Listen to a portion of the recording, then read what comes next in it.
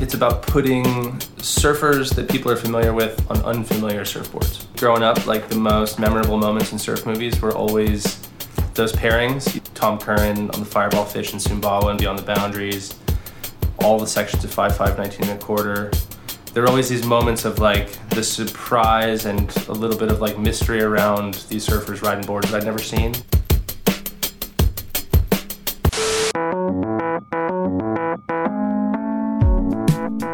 Hello and welcome to The Drop. My name is Danny Johnson. The first episode of the Electric Acid Surfboard Test is live.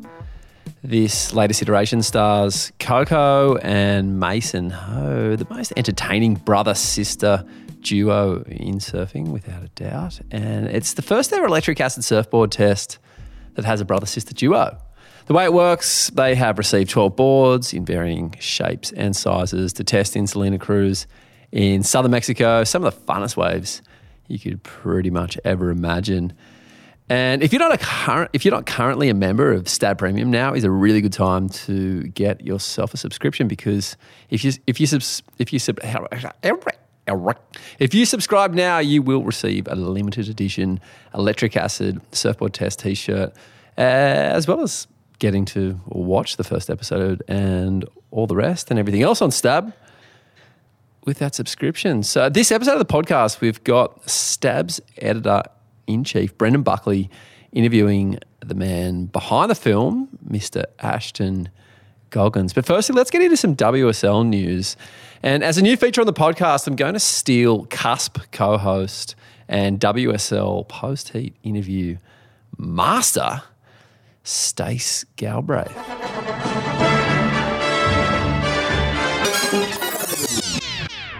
What is the WSL news this week? The big news out of the WSL this week, Danny, is that multiple surfers have decided to withdraw from the Lemoore event, which is the next World Tour contest in the pool. Yeah, Lemoore's contentious, isn't it? So who's withdrawn and what are their excuses? Julian Wilson and Sally Fitzgibbons are among the top names that have withdrawn, and I haven't noted any excuses other than I'm assuming fatigue. They both have had a big year. Sally's looking really solid to be in the top 5 to finish the year. Julian simply isn't. So he's kind of on that opposite end of the scale where they're both got the same goal in mind, which is Olympic gold. And with Sally being locked in, Julian essentially, unless he went on the craziest heater of all time, he's not going to make that top 5. So they're both, I'm assuming, looking to save themselves for the Olympics. Fair enough. Who else is withdrawn from Lemoore? Tyler Wright and Bronte McCauley have also withdrawn. Their spots will be filled by Alyssa Spencer and Katie Simmers, and Sally's spot will be taken by Kira Pinkerton. All of those 3 young women have spent a lot of time in the pool and will certainly be a force to be reckoned with. Then over on the men's side, Julian Wilson is the only withdrawal at this stage. His spot will be given to Nat Young, and the other wild card will go to Michael Dunphy, a bloke who's certainly earned his stripes on the QS and deserves this CT call-up in the twilight of his career. You love QS Warriors, huh? I think everyone's got a bit of a soft spot for Dunphy. We all saw his emotion when he ploughed through the event at Manly in 2019, going all the way to a 3rd. And I think that he won over a lot of Australians just with his underdog fighting spirit. So, yeah, I'll be cheering for Dunphy. All right, well, good luck for Dunphy. It feels like a lot of Australians are just dodging quarantine.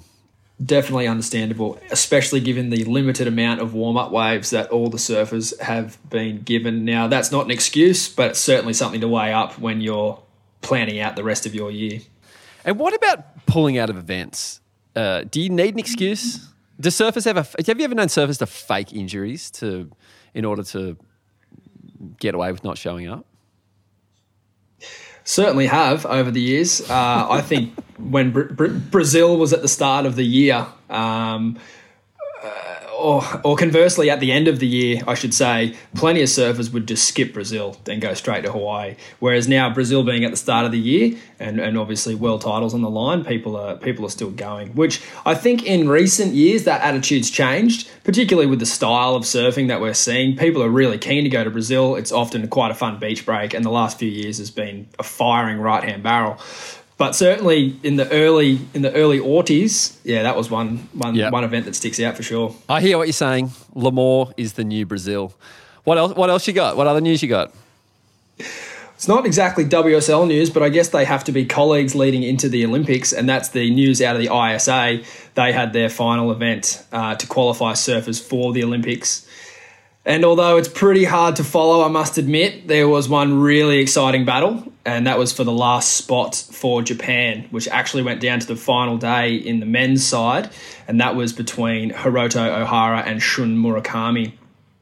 Whoever placed higher out of those two would see themselves in the Olympics, which is obviously massive for both of those two surfers, obviously being in the home country of the Olympics.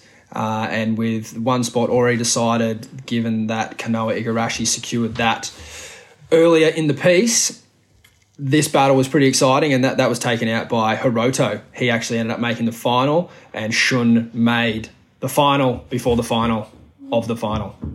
Wow. How confusing. Now, I don't really want to go through all the people that have qualified, but is there any individual that just really stands out as an anomaly that's going to be surfing in the Olympics that you might have never expected to be there? I think so. I think, a surfer such as Leon Glatzer from Germany, he's never really done too much on the WQS, and now he's found himself up the top of the totem pole when he's off heading to the Olympics. So there's someone that's a surprise to me there. And then there's a few other names that have certainly been battling on the QS for a few years and almost deserve their time in the limelight just through sheer effort. And that's surfers like Billy Stammen, who'll be representing New Zealand, and Ramsey Boukiem, who'll be representing Morocco. Look, if there's waves, Ramsey is someone to look out for. Do you care about the Olympics, Stace? I'm undecided on that. I only care about the sports where the Olympics is their only chance to shine. All the boring sports like people running or going for a swim, like all the sports where you're just watching people exercise, they're the Olympic sports. The ones they're so boring you can only really watch them once every 4 years. And that's what the Olympics is for. Sports like surfing or even like tennis, they have world tours. They have their moment in the sun every year. So I just don't get what's the point of them being in the Olympics. I agree. And the board sports are all having, I think, identity crisis in that what way is it going to go? Obviously, there's a lot of eyeballs on the Olympics. There's no doubt about that. Where surfing and skateboarding live in this world, I think, is yet to be determined. It's awesome to see some of the lower rated surfers on our tours, the WQS, for example, getting a shot because they ultimately, they are the best in their country and they certainly deserve the chance to prove that. Will a gold medal ever be regarded as high as a world title? I don't think so. Yep, I'm with you there. Any other news? Pretty much done there. There's always lots of little happenings, but they're the biggest of the moment. What about Jordy Smith? Was Jordy Smith of mention? Jordy Smith has just undergone knee surgery for an LCL tear, so he will miss Lemoore with a valid excuse. I think, though, he's still aiming for the Olympics, and it could have been an opportune time for him to get that quick tidy up and get ready for the big show. So you're calling him a liar, essentially? I think I'd be hard pressed to call anyone a liar, but I think it's good timing is all I'll say. Thank you, Stace. Speaking of the WSL, Stab was spoken about on the WSL's lineup podcast in their latest episode. Someone sent that to me yesterday, 38 minutes in or so. They have a reader question where they're asked if they consider Stab a competitor to the WSL or not. And as part of the answer, someone from the WSL mentions that he thought Stab was overly critical of the WSL. I enjoy what they write, although I do think, there's an aspect that's any press is good press, and I do believe that. The more people are talking about pro surfing, the better for us and for me personally. But I read a lot of sports media, and I have seldom seen a media outlet cover the sport that they love and specifically cover so negatively, I guess is the word. I feel like there's a way to have fun with it, like you see Deadspin, stuff like that. I'm not saying that there's no place for criticism in sports. I mean, it's everywhere, but it does feel like I think the question comes from the fact that most coverage WSL gets from Stab is negative.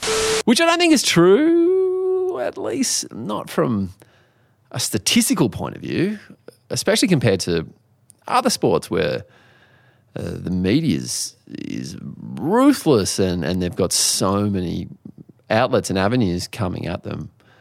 And I also think compared to other sports, they tend to avoid a bit of criticism just because they've been around forever and nothing about the organisations dramatically changes. And so everything's kind of been said in a way. People tend to focus more on the athletes or the drama surrounding the sporting moments more so than they do the institution themselves. And I think the WSL's talked about and spoken about in a like fairly critical way so much because it's constantly changing and evolving at a pace I've never seen in any other sport or league, however you want to define these different sporting bodies. And I feel like it's the media's role to talk about changes in a critical way or to discuss it, anything or everything critically.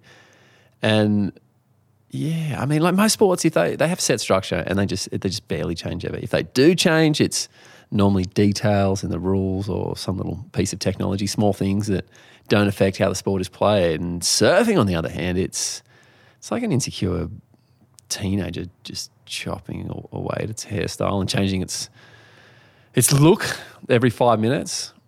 And you know, surfing changes things like where the competitions are held, how many events in a year, how many waves count in a heat. It used to be 3, now it's 2. And then the rounds of competition changes a lot. Elimination heats, new elimination heats after round 4, and then bonus rounds, and then there was a mid-year cutoff, and now we've got end-of-year surf-offs, and even the business model changes a lot. Who the WSL is targeting as an audience and how it manages its relationship with advertisers. How many people in heats that's changed a lot over years. It used to be big numbers like 8, and now then it went to like 6, and then it was 4 across the board, and now it's just a mix of 4, 3, and 2 people in every heat. On this topic, can we please stop talking about Peter Druin inventing man-on-man surfing at the 77 Stubbies event in Burleigh? That I just hear that ad nauseum. And I mean, I'm sure he put on a memorable comp and it was the first man-on-man heats, so I'm not saying it's not notable, but it's just talked about like it was – everyone just talks about it like it's the most profoundly creative moment that we've ever seen on this earth. And even the word inventing, sure, it wasn't an invention. It was more of an innovation. You can't call that an invention.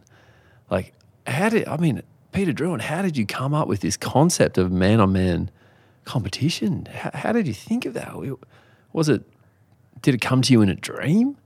Or did you just happen to notice one of the other 800 sports in the world that follow that format? It's kind of the same as Simon Anderson and the invention of the thruster. Could people not count past 2 in the 1980s? There were twin fins around, so why do we talk about putting 3 fins on a board like it was the invention of the telephone? How is 3 fins such an impossible thing to consider? People speak about that one as well, like it's this leap of imagination that no one else could have ever gotten to. And people say that he should have patented it. But can you even get a patent on something, a concept so rudimentary? It's like trying to patent counting. It's like, no, I'm the only one that's allowed to count. See here, I've got a patent. And if I had a patent, I would actually carry it around with me everywhere I went. And Simon's super mellow about it. He's not chirping about all the time. And I'm with him. He's not making a big deal of it, but a lot of people do. It was actually pretty great, though, that Simon invented the thruster and then went on to tour that year and just proved how superior it was by smoking everyone and winning himself a little world title there. And he was hiding his thruster setup as he was walking down the beach to paddle out in his heats and then just rinsing people. So anyway, back to the WSL. No one at Stab hates the WSL, and I don't think it's that overly critical in a particularly unfair way. We also talk about the WSL a lot. We cover it as basically it's every move with various articles. Mikey and Stace do 8-hour-long cusp episodes detailing every moment that happens in some of the events. We dedicated an entire episode of this podcast last week to a WSL show when we had Dana White on, which no one listens to, by the way. That was the worst numbers we've had on an episode, but we still tried. So what about all that stuff? I mean, there is a lot of WSL stuff to consider that comes across Stab channels, and I feel like there's potentially a bit of negativity bias going on here. Negativity bias is just that unfortunate psychological truth, that evolutionary mechanism that we've developed where we remember negative things a lot easier than we do remember positive or even neutral things. I guess, it's just a survival mechanism that where negative things imprint on our brains in a much more lasting way. I guess we had to learn about scary things like saber-toothed tigers coming to eat us and our reaction, how quick it was, and being able to remember it were our only means to stay alive. Whereas positive things don't imprint on your brain. They don't enter your short-term memory in the same way. So could be negativity bias. I don't know. Another thing, and I'm sorry I didn't actually catch your name, the person on the podcast who I'm weirdly responding to via another podcast. But we're also critical because we love surfing and the WSL. And if our love feels like hate, we're bad boyfriends probably, but also just hate it's pretty close to love because it implies caring, deep caring. You've really got to care about something to muster up enough energy to hate it. The opposite of love isn't hate. It's not caring at all. It's indifference. Speaking of Dana White, there was a fair amount of correspondence about that last episode. A lot of people were loving Dana.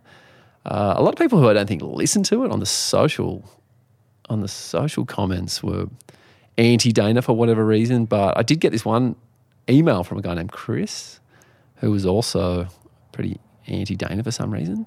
He said, "Man, this Dana guy, good job sticking that one out, mate. That was rough. Thanks for coming to my TED Talk." But I love Dana White. I don't agree with that point there. I'm just fascinated by people who have no idea what you're going to ask them about. He probably didn't know how he was going to talk about surfing that afternoon when we spoke, and yet he just had fully formed opinions locked and ready to go and ready to spray at me over the internet. And I would listen to a TED Talk if he had one. If I was married to Dana White, might be a different story. I'm not sure if I could handle that level of intensity while I was eating scrambled eggs and beans in the morning. But enough rambling. Let's chat to Ashton and Buck.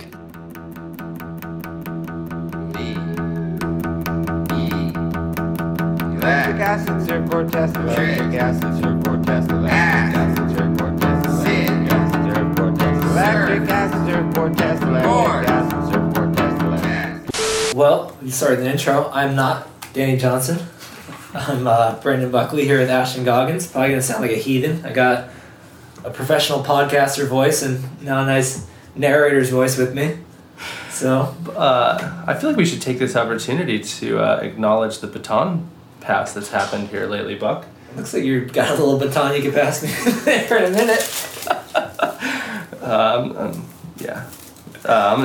I always feel like the Big Lebowski when I'm like, you mind if I roll a J? I think it's nice, gives you something to focus on, let the conversation flow. So, Stab's new editor-in-chief, Brendan Buckley. Yes, hello. Here with Ashton Goggins. So this is the first big project we've done together. You've been in the States. I've been working on this with Sam in here.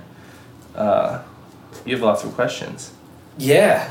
No, it's cool kind of seeing it all come to light piece by piece, especially seeing where it's at now.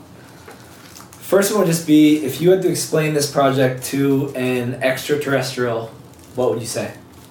It's about putting surfers that people are familiar with on unfamiliar surfboards.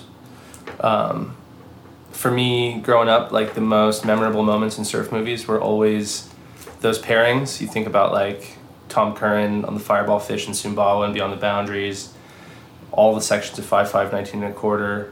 There were always these moments of like the surprise and a little bit of like mystery around these surfers riding boards that I'd never seen or didn't know what they felt like. Yeah. And seeing the way they were riding them and trying to imagine what those boards felt like under my feet, it was always like what drew me into surf films. It was like was boards and locations and waves and surfers. And since like, you think about all the movies that from the early 90s, from 5'5", 19 1/4, Litmus into Thomas Campbell, Sprout, some of the sort of like early hipster movies that people think of as being like the ones that introduce retro boards.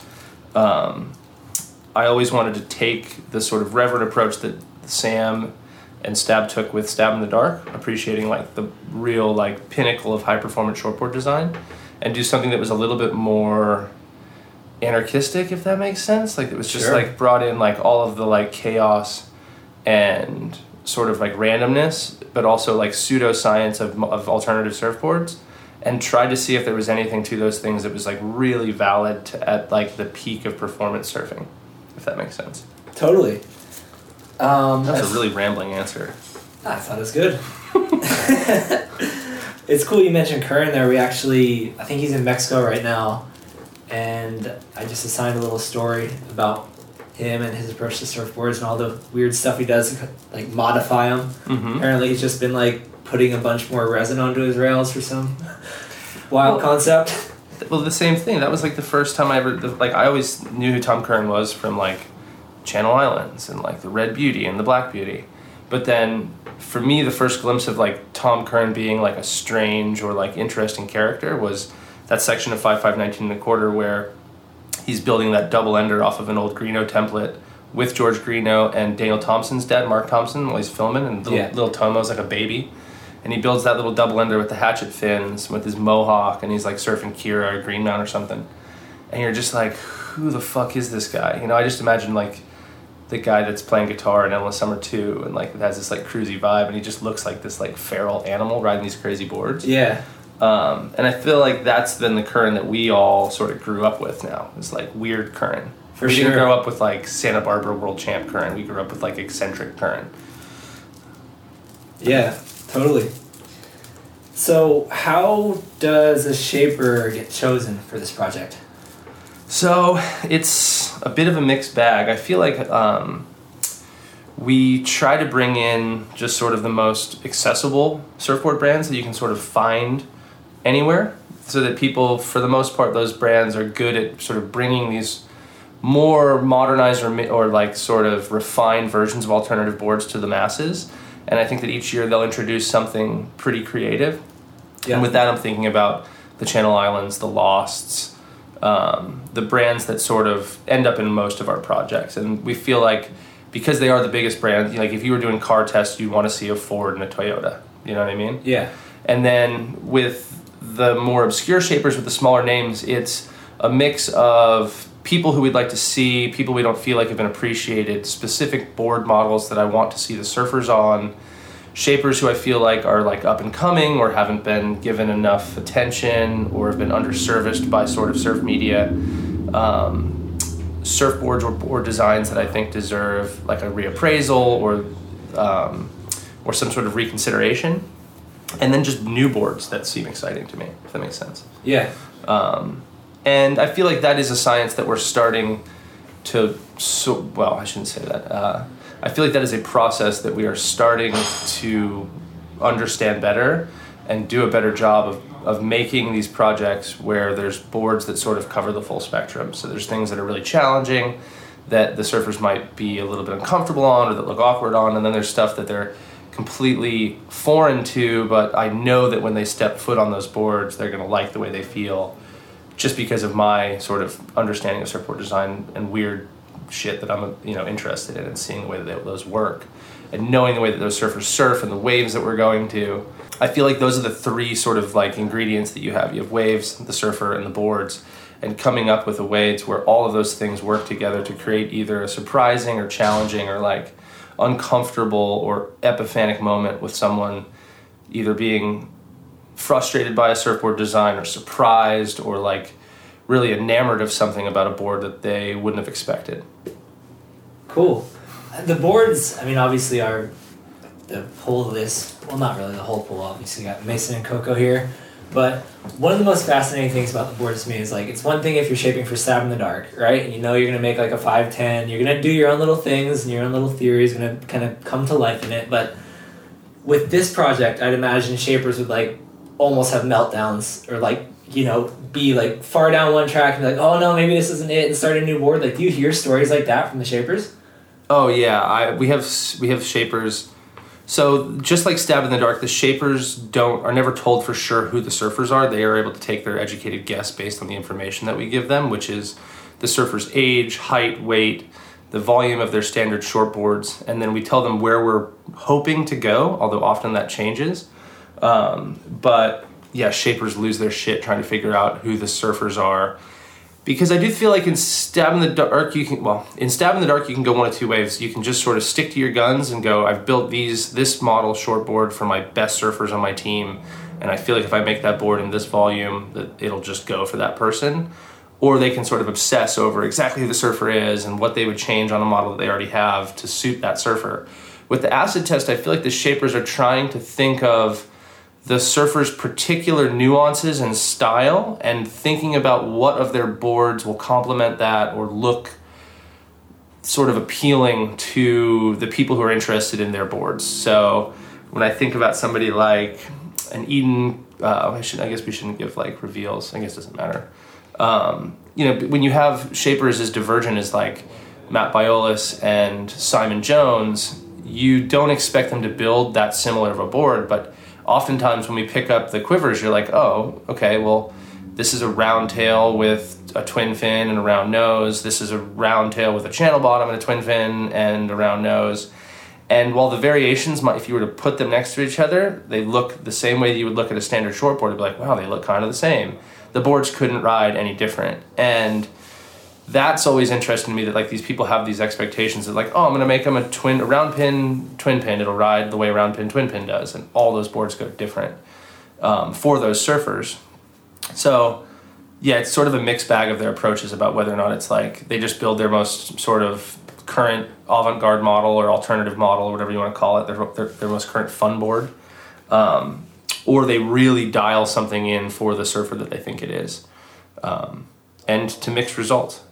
Yeah, I kind of envision it as a thing where it's just like getting late at night and they're just kind of looking at a board and they're like, you know what, like, nah, this nose is done. I'm chopping it. Or like, maybe a 7th fin would work good here. Like, we do have a lot of shapers say that they've built like dozens of boards before they pick the ones that they want to send for the projects. So in the lead up to picking up these quivers, we'll start getting photos from shapers. I know that Matt Parker from Album, this is his 2nd time in the acid test, and technically the 3rd time because we have, well, I shouldn't say that. When Matt Parker has built boards for the acid test, he's sent us photos of these sprawling quivers of different boards, different models, different volumes, different outlines, and then he lines them all up and decides which one he wants to send to the surfers.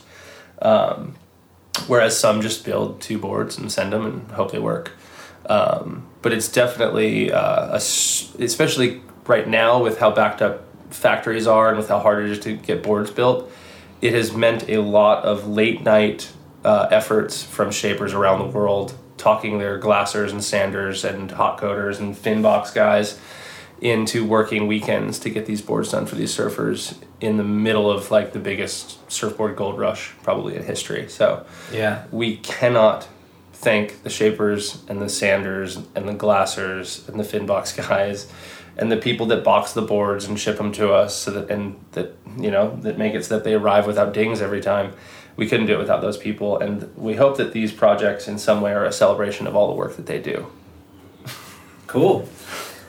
Another thing I think about is like, you know, even just a super basic short board has so many variables, and you change one of them a little bit, it's a completely different board. Do you feel like with this project there's almost a sense of like not even trying to figure out why a board works? You're just like, you know what, it just goes and I love it. Like, do you feel like that's a thing? Yeah, I do think that at a certain point it's like there's no sort of point of reference for them on certain boards when they get on them, because they've never written anything even remotely close to it.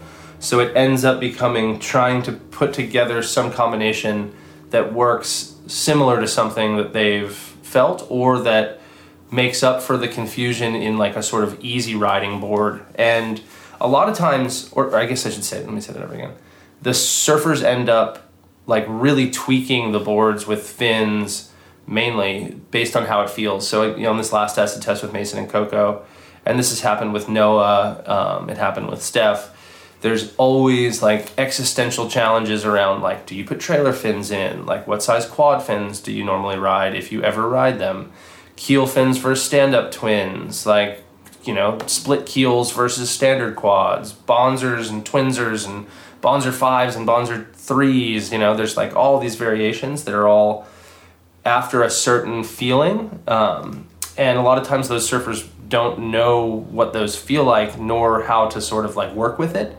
And so I think it's a lot of the surfers making adjustments and then sort of trying to wrap their heads around those new variables of these strange outlines and fin templates that they've never really encountered, and trying to compare that to their standard shortboards is a pretty long bow to draw. So they're often just sort of like figuring it out, like flying blind. Yeah, it makes sense. So 3 components: boards, surfers, waves. We talked a lot about boards. Why Mason and Coco? Mason and Coco come from like a very storied family. They've been exposed to like every generation of surfer through their dad and uncle, and through growing up on the North Shore. And so even though they've been like thoroughly like modernized surfers, Coco hasn't ridden really anything alternative for the past 12 years being on tour. And Mason, for the most part, has only ridden Mayhem's boards, with the exception of like a Tommy Peterson Fireball Fish and an Al Chapman Gun, which for the most part I think are the only boards that I've seen him ride that weren't Mayhem's. So for Mason, it was exposing him to all these shapers that he'd never sort of encountered. And for Coco, it was exposing her to all these different variations of fun boards and different styles of alternative boards that she'd certainly never ridden.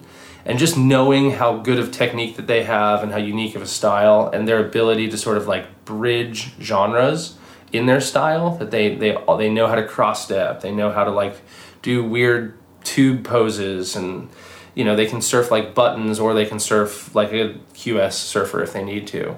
And I just feel like the diverse quiver for them would have been they're 2 of the surfers that would be the most fun to watch on a crazy quiver of boards. Cool. And so why Mexico? I think Mexico is the best place ever to film these projects, just because the waves lend themselves to like crazy repetition. Yeah, kids.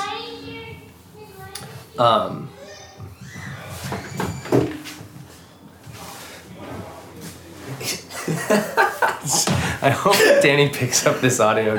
Just hears the parade rushing in. Yeah. Jack's just out there laughing. I think for fun boards, right points, especially for regular footers. When people look at their like fun board quivers, I think that they like dream of soft right hand stand points. They're just sort of like the lowest consequence, medium performance waves. And then, and also it gives them like a million reps. Going down to Salina Cruz in between swells, they were surfing 10-hour days and probably catching 150 waves a day on those boards. And so as far as just like time under feet and getting feedback from those designs, it's like the best place for them to really wrap their heads around it, and to also not, to get away from crowds, and with the hope of a real swell delivering like proper A-class waves for the best boards, which is always sort of what you hope for in these projects, is that it'll sort of ramp up towards the end of them picking their favorites and then getting those favorite boards in the best waves. But yeah, as far as Mexico goes,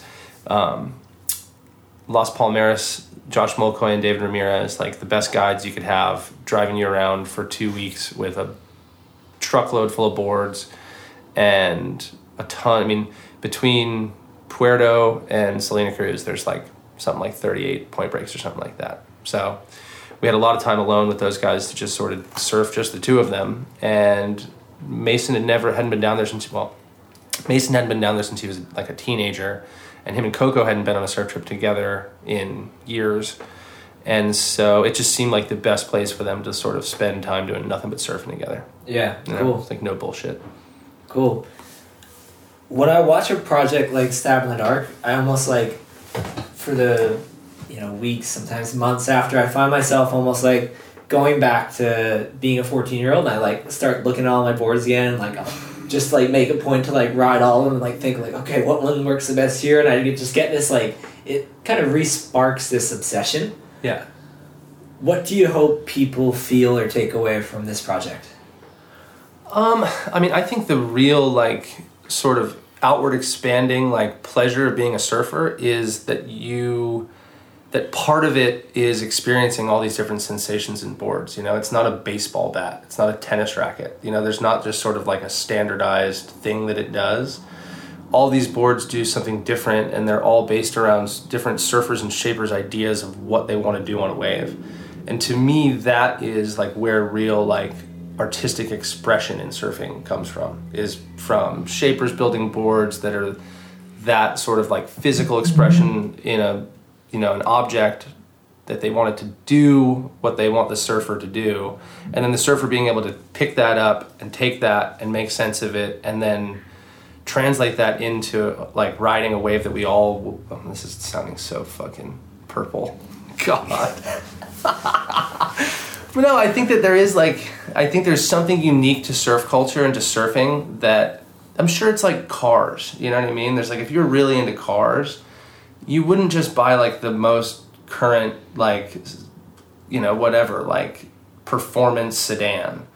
If you were really into cars, you'd want to know what a Volkswagen Bug felt like, or like a Ford F-100, or a fucking Humvee, you know what I mean? There's like all these different like ways to move through the world if you want to do it. If you want to go in the mountains, or if you want to go fucking drive in the desert. Like with surfing, I feel like conditions and locations dictate designs and influence designs, and seeing shapers from all around the world take these different like ideas that people have come up with and translate them and put their own spin on them, and then find to find surfers that they work with to develop those boards.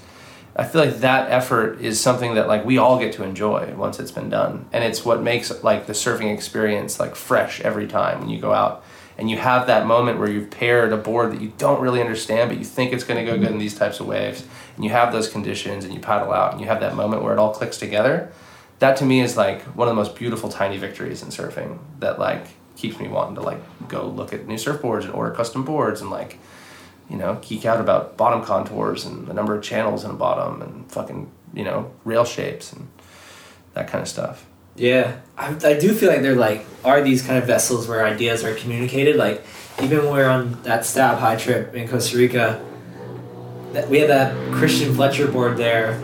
And I remember, like, first few waves, I was trying to figure it out. And then I had one where I just realized it wanted to go so fast down the line and just hunt air sections. I was like, this is what Christian Fletcher is trying to tell me. Like, I fucking get it. I remember someone telling me that, like, the great thing about books is that it's the closest thing that you can have to, like, a real, like, internal conversation with someone. Like, you're able to, like, sit there and, like, try and understand what they're trying to tell you because they've taken the time to do this. I feel that way about surfboards, especially when they're shaped by a surfer. Like someone like Christian Fletcher, who like, when you stand up on that board, like you said, like that information, like that all of his thinking and every wave he's ridden and all these ideas about his, the way he does airs and the way he wants his board to feel with a concave deck, that all that stuff went into him sitting there and spending that time building that board. And like when you stand up on it, like if you fucking know, you can feel that. Like if you didn't know who Christian Fletcher was and you just stood up on that board randomly, you'd be like, this is cool. But knowing that, it adds so much like cultural capital to that experience. You're like, oh, this is what Christian Fletcher wanted me to feel. That's sick. Yeah. And that's how I feel about a board when I stand up on a board from Mayhem or Britt Merrick or any of these guys. I'm like, oh, this is like Britt Merrick talking to Bobby Martinez for 2 years after Bobby Martinez went and rode one of Nate Fletcher's quads. and trying to come up with this design that does what Bobby wants it to do, and then finally arriving at it and then designing it. And then we get to go and enjoy that and see like, oh, this is what they wanted us to feel. This is what they wanted it to feel like. And to me, going into it with that mindset, I hope that we're able to give enough information in these movies so that people have that context to really understand what it is that they're writing, to really understand what it is that they're writing, to really understand what it is that they're writing, to really understand what it is, really understand what it is that they're writing.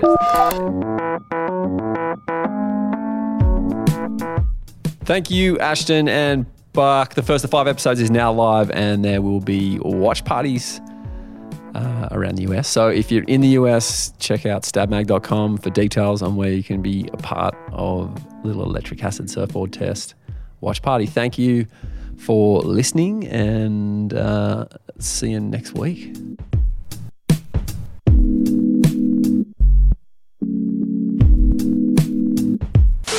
With 20-something experimental boards in 14 days at southern Mexico's dreamiest sand-bottom points.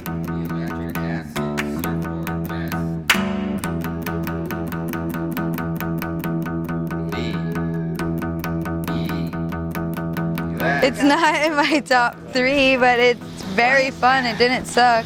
Actually, you know what? They feel super shitty. Not in my top 3. You're so mean to everybody.